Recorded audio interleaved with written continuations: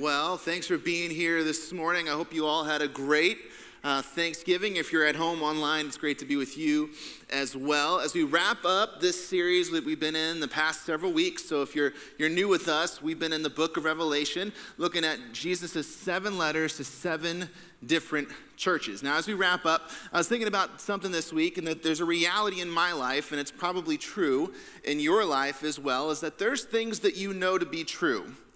Things that you shouldn't do, and yet you decide to do them time and time again.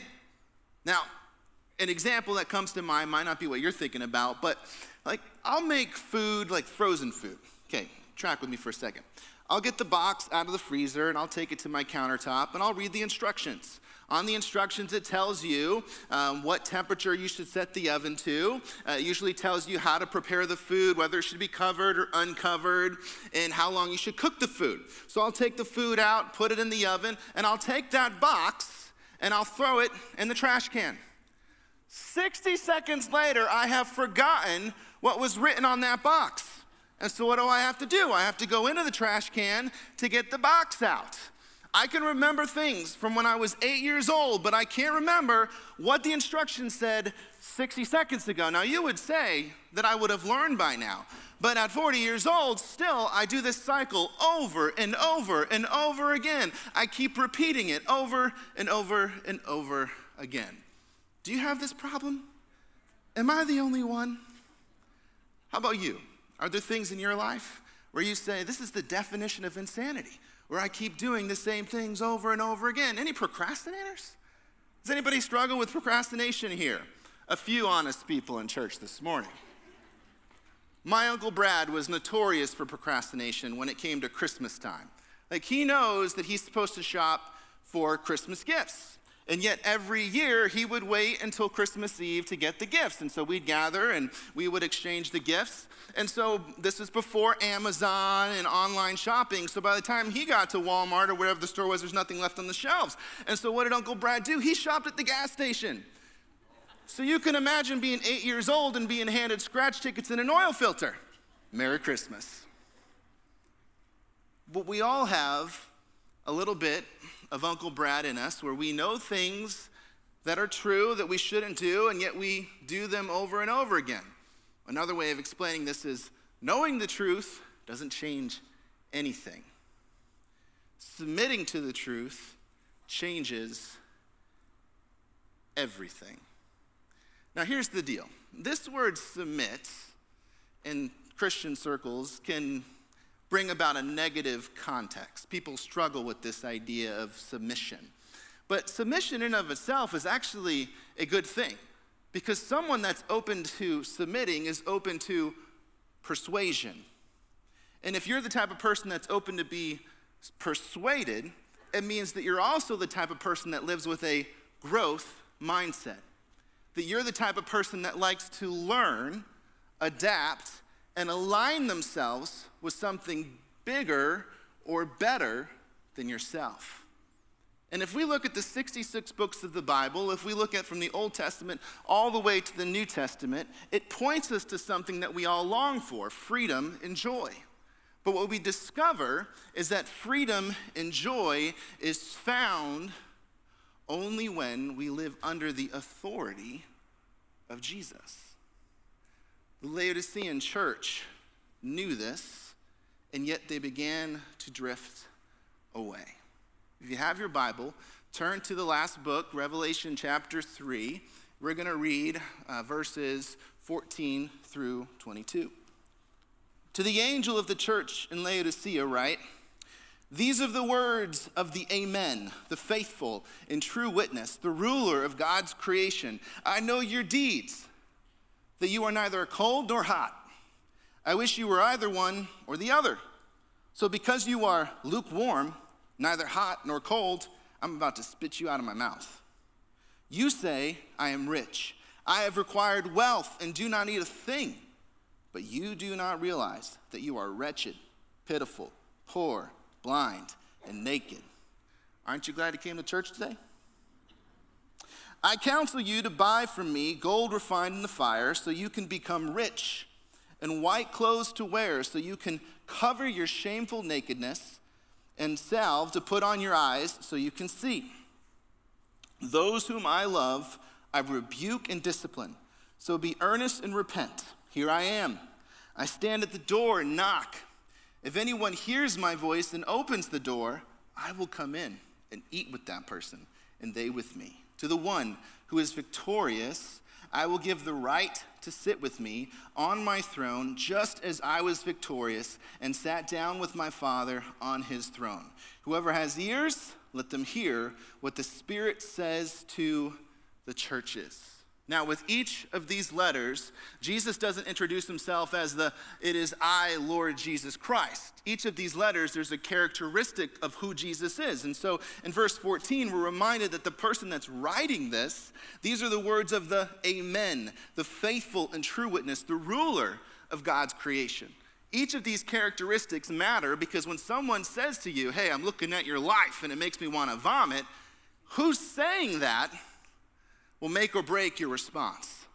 Because when someone's for you enough that they would die for you sacrificially, and you think about their mercy and grace and love for you, you'll lean into what they have to say. And it's not ouch that hurts, it's ouch that helps.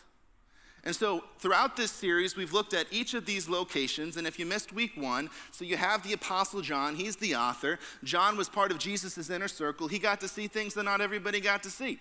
And so Jesus shows up on the island of Patmos. Why is John there? Because of persecution. The government said, you're a problem, we're going to get rid of you. But while he's there, Jesus shows up, pulls back the curtain of reality and says, I want you to see reality in terms of how I see reality. And so the Lord raises up messengers. Each of these letters says to the angel of Pergamum or Smyrna or Ephesus, angel being the word messenger. And so there's 7 messengers, 7 leaders of these churches that carry this communication to Ephesus, to Smyrna, Pergamum, Thyatira, Sardis, Philadelphia, and then this morning where we wrap things up is the church of Laodicea. Now, location-wise, located in a river valley, which is interesting. In a few moments, we'll start to talk about the lack of water in that location. But this was a place where it was known for its banking, commerce, things like selling sandals, wool garments, and this fancy eye ointment. But it was also known for being a part of the Roman judicial system, because part of what they prided themselves on was their ability to obey Roman law. This was actually a city that flourished under Roman rule. In fact, the name Laodicea comes from 2 Greek words, which essentially means they were ones that lived according to the law of the land. They were good, law-abiding folk. But Jesus shows up and says, hey, you're doing a great job when it comes to obeying the law of the land, but not so much when it comes to my instructions, when it comes to my commandments. And because they were so well off financially, they began to write Jesus off entirely. And so today's Ouch That Helps message from Jesus to this church is this. It's possible for a church to be physically rich, but spiritually bankrupt. Someone once said that bankruptcy happens gradually and then suddenly. This was a church that knew the gospel. They knew the truth.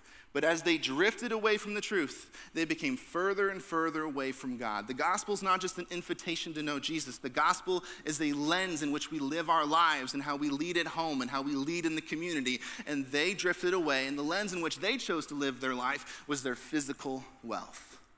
And so, in verse 15, Jesus says, I know your deeds, that you are neither cold nor hot. I wish you were either one or the other. So, because you are lukewarm, neither hot nor cold, and I'm about to spit you out of my mouth. Now, in our culture, lukewarm is a metaphor for being non-committal, but that's not what Jesus is saying here. If you think about a beverage can be enjoyed hot, like it's soothing, or cold, it's refreshing. Jesus is saying, I've surveyed your life. I've looked at how you're living your life, how you're choosing to invest your time, talent, and treasures. Now, the first 6 letters, Jesus at least tries to say, hey, here's some things that are going well. Some encouragement. And then he'll shift and say, but these are the things I hold against you. But not so much in this letter.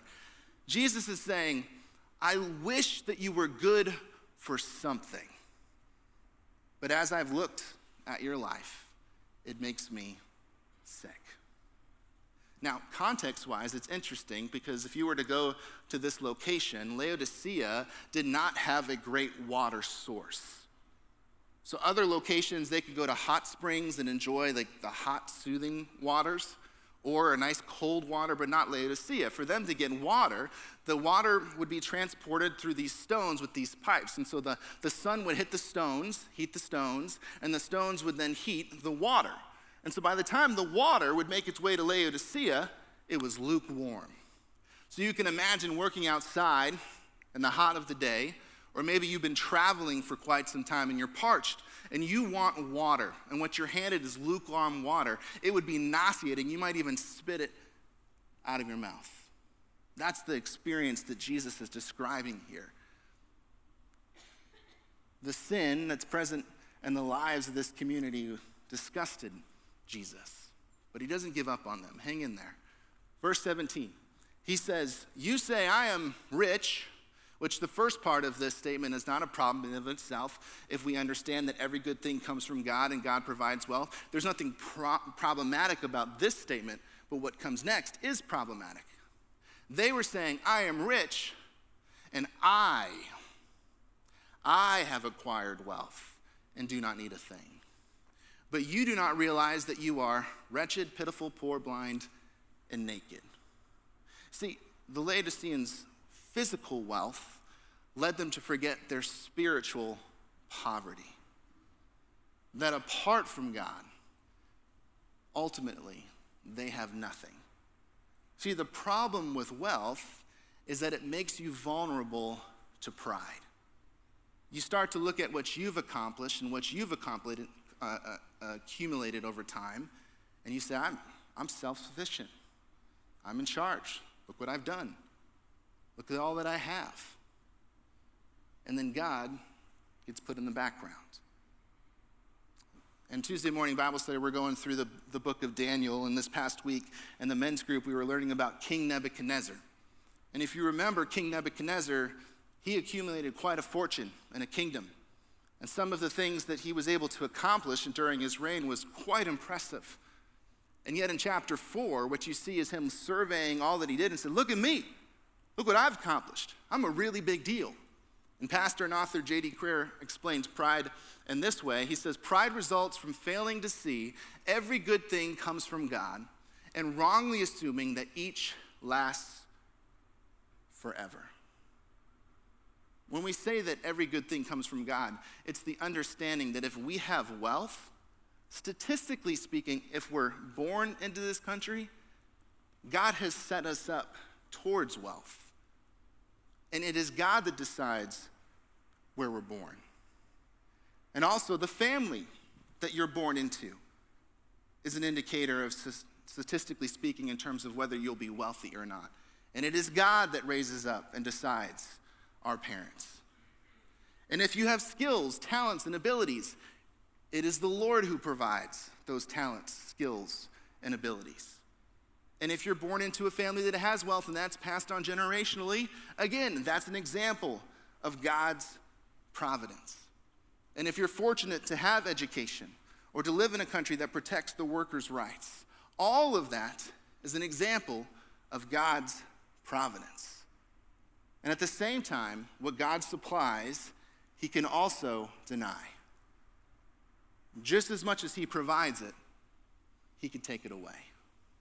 And the moment that we start to adopt this mindset where we fail to see that everything good comes from God and that we assume that it's going to last forever, pride is settled in to our relationship, not just with God, but with one another.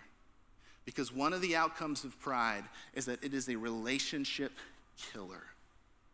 When pride settles into your marriage, it can begin to erode trust. When pride settles into how you parent your children, when pride settles into how you lead in the workplace, when pride shows up in your friendships, and when pride shows up in your relationship with Jesus, it's a relationship killer. And that's where the Laodicean church was at. So here are 6 things that we should be cautious of These are things that would have been present in the Laodicean mindset. Competitiveness. There's nothing wrong with saying, I desire excellence. That when I show up to work, I'm a representative of Jesus. So I want to work hard. I want to steward my time well. That's a good work ethic. There's nothing wrong with that. But when we shift and say, I am the best, look what I've done and look what I've accomplished, I'm better than they are, pride has settled in. So Friday, I'm setting up Christmas lights outside my neighborhood. So, very cliche. We have one blow up at the Ryerson household, and it's Joseph, Mary, and baby Jesus. Of course, you would expect the pastor to have baby Jesus in his front yard, right? So I'm setting up the Christmas lights, and next door, love our neighbors, I'm looking up at like the 30-foot Grinch and the 30-foot like nutcracker guy and my little 6-foot Mary, Joseph, and baby Jesus. And I'd be lying if I didn't have grand schemes or visions of what if baby Jesus was like the Macy's Day Parade float status, just hovering above our house like, this is the kingdom of God. I'm competitive by nature. It's how God has wired me. But if I'm not careful, pride settles in, and I fall prone to the comparison trap. I start comparing my life to those around me.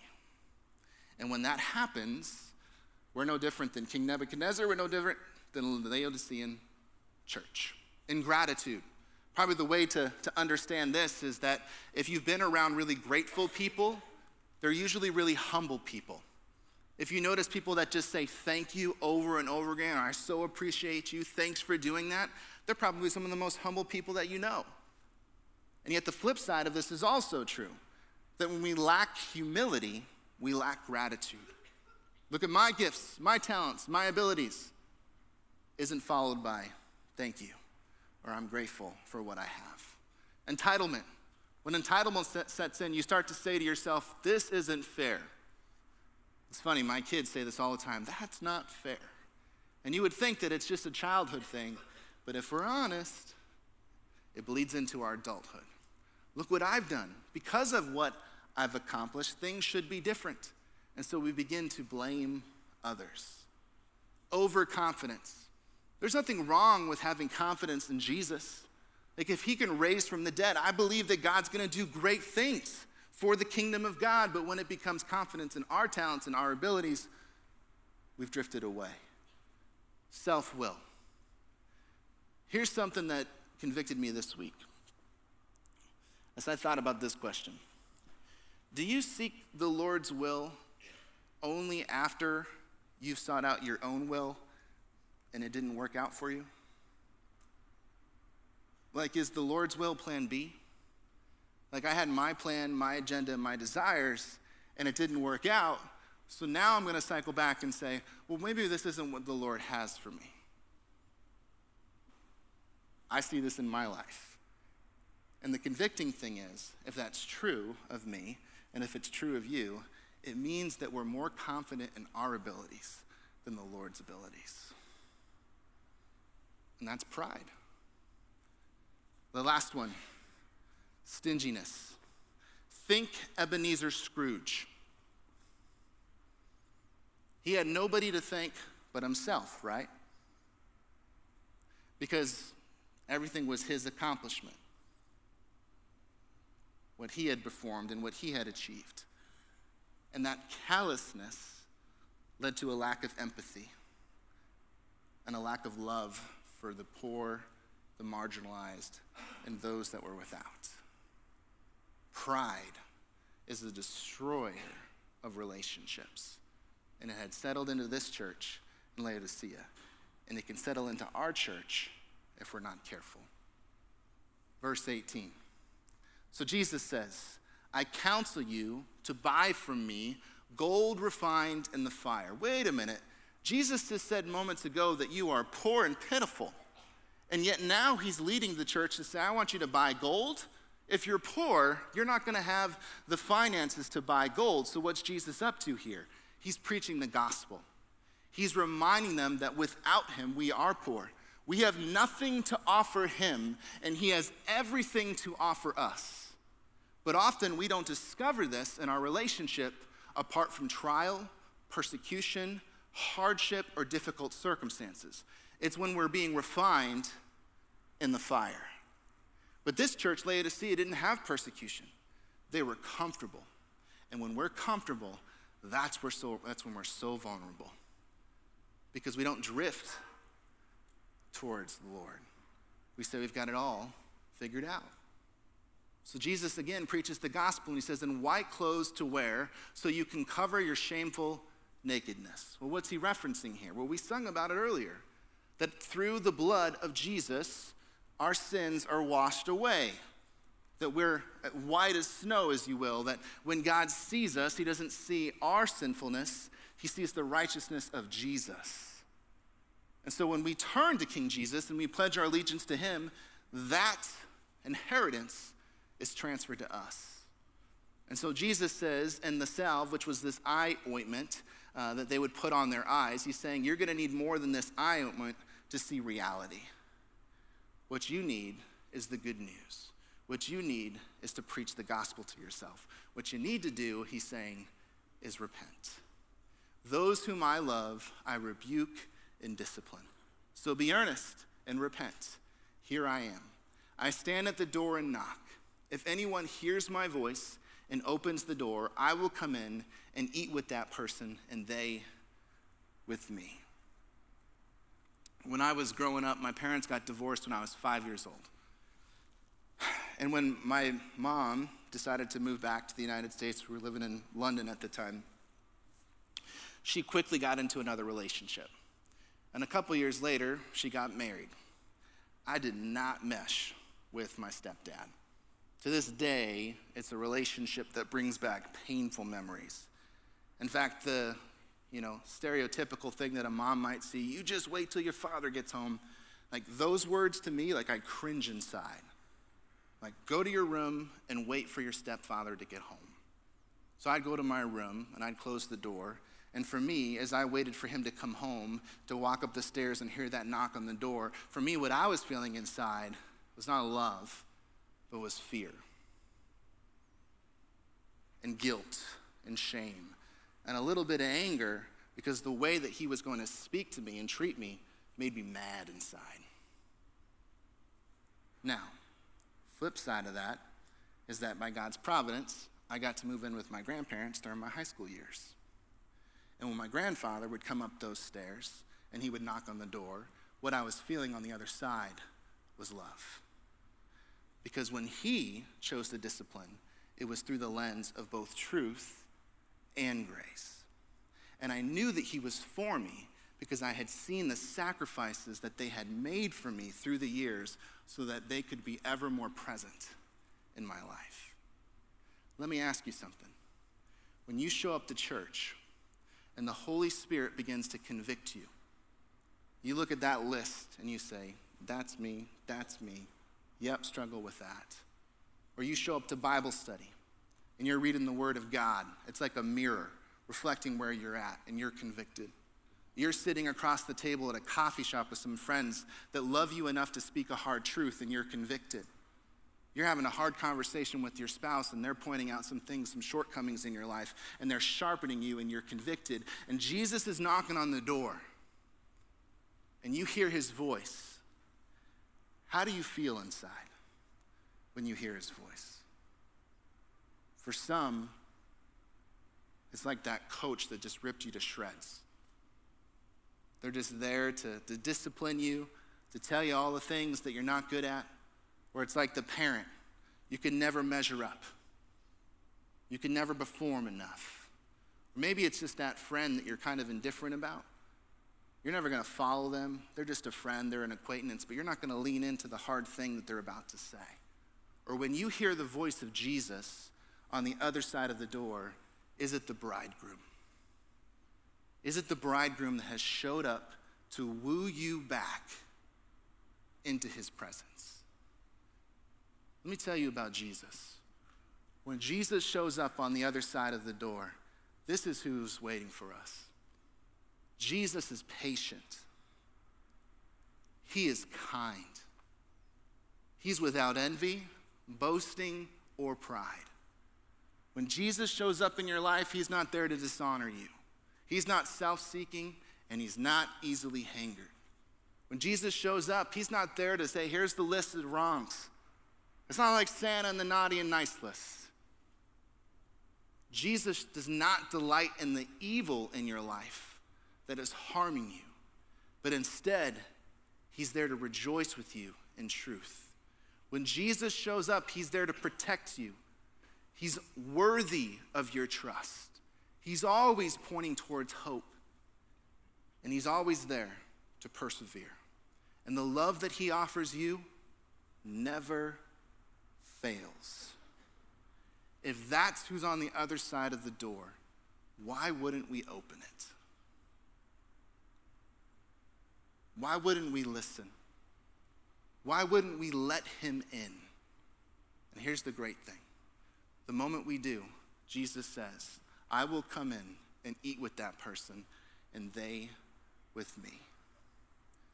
Listen, American dinners, way different than how dinner works in other parts of the world.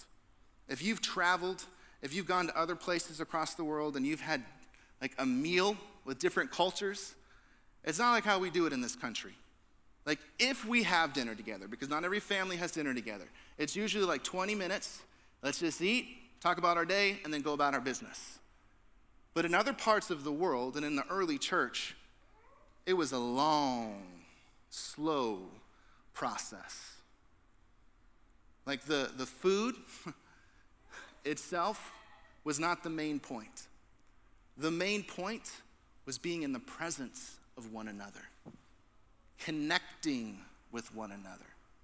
So what Jesus is saying is, I'm inviting you in.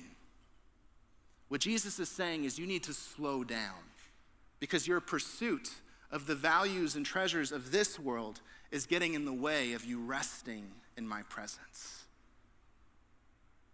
Come in, sit with him, be present with him. That was the solution for that church. And it might be the solution for this church. My relationship with the Lord, your relationship with the Lord. Jesus says this, to the one who is victorious, I will give the right to sit with me on my throne, just as I was victorious and sat down with my Father on his throne. This is what we call the great exchange. It's on the cross that Jesus takes the wrath of God, like for every sin, past, present, and future, like he takes on that for us. He's taking on what we rightfully deserve. And in exchange, we get what he rightfully deserves. Like the inheritance that's promised to Jesus is now promised to us. And so Jesus says, whoever has ears, let them hear what the Spirit says to the churches. As the band comes back up on stage, we've had a rhythm in our church this year through the New City Catechism. And every week there's a prayer, there's a verse, there's a question and an answer. In the past 2 weeks, we've been talking about a meal. I think it's appropriate that we think about that this morning, given Jesus' instruction. He wants to have a meal with us. And this week's question has to do with the Lord's Supper, and does that add anything to the work of Christ on the cross? And the answer is no. We don't do that to earn something from God.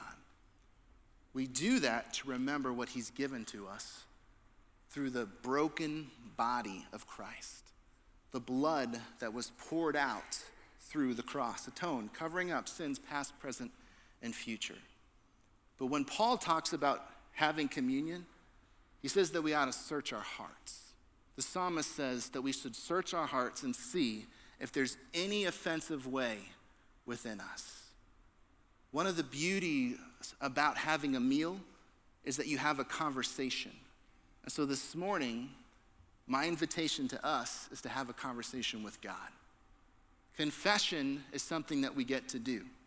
Maybe you grew up in a faith background where to confess you had to go to a place and you had to talk to a person.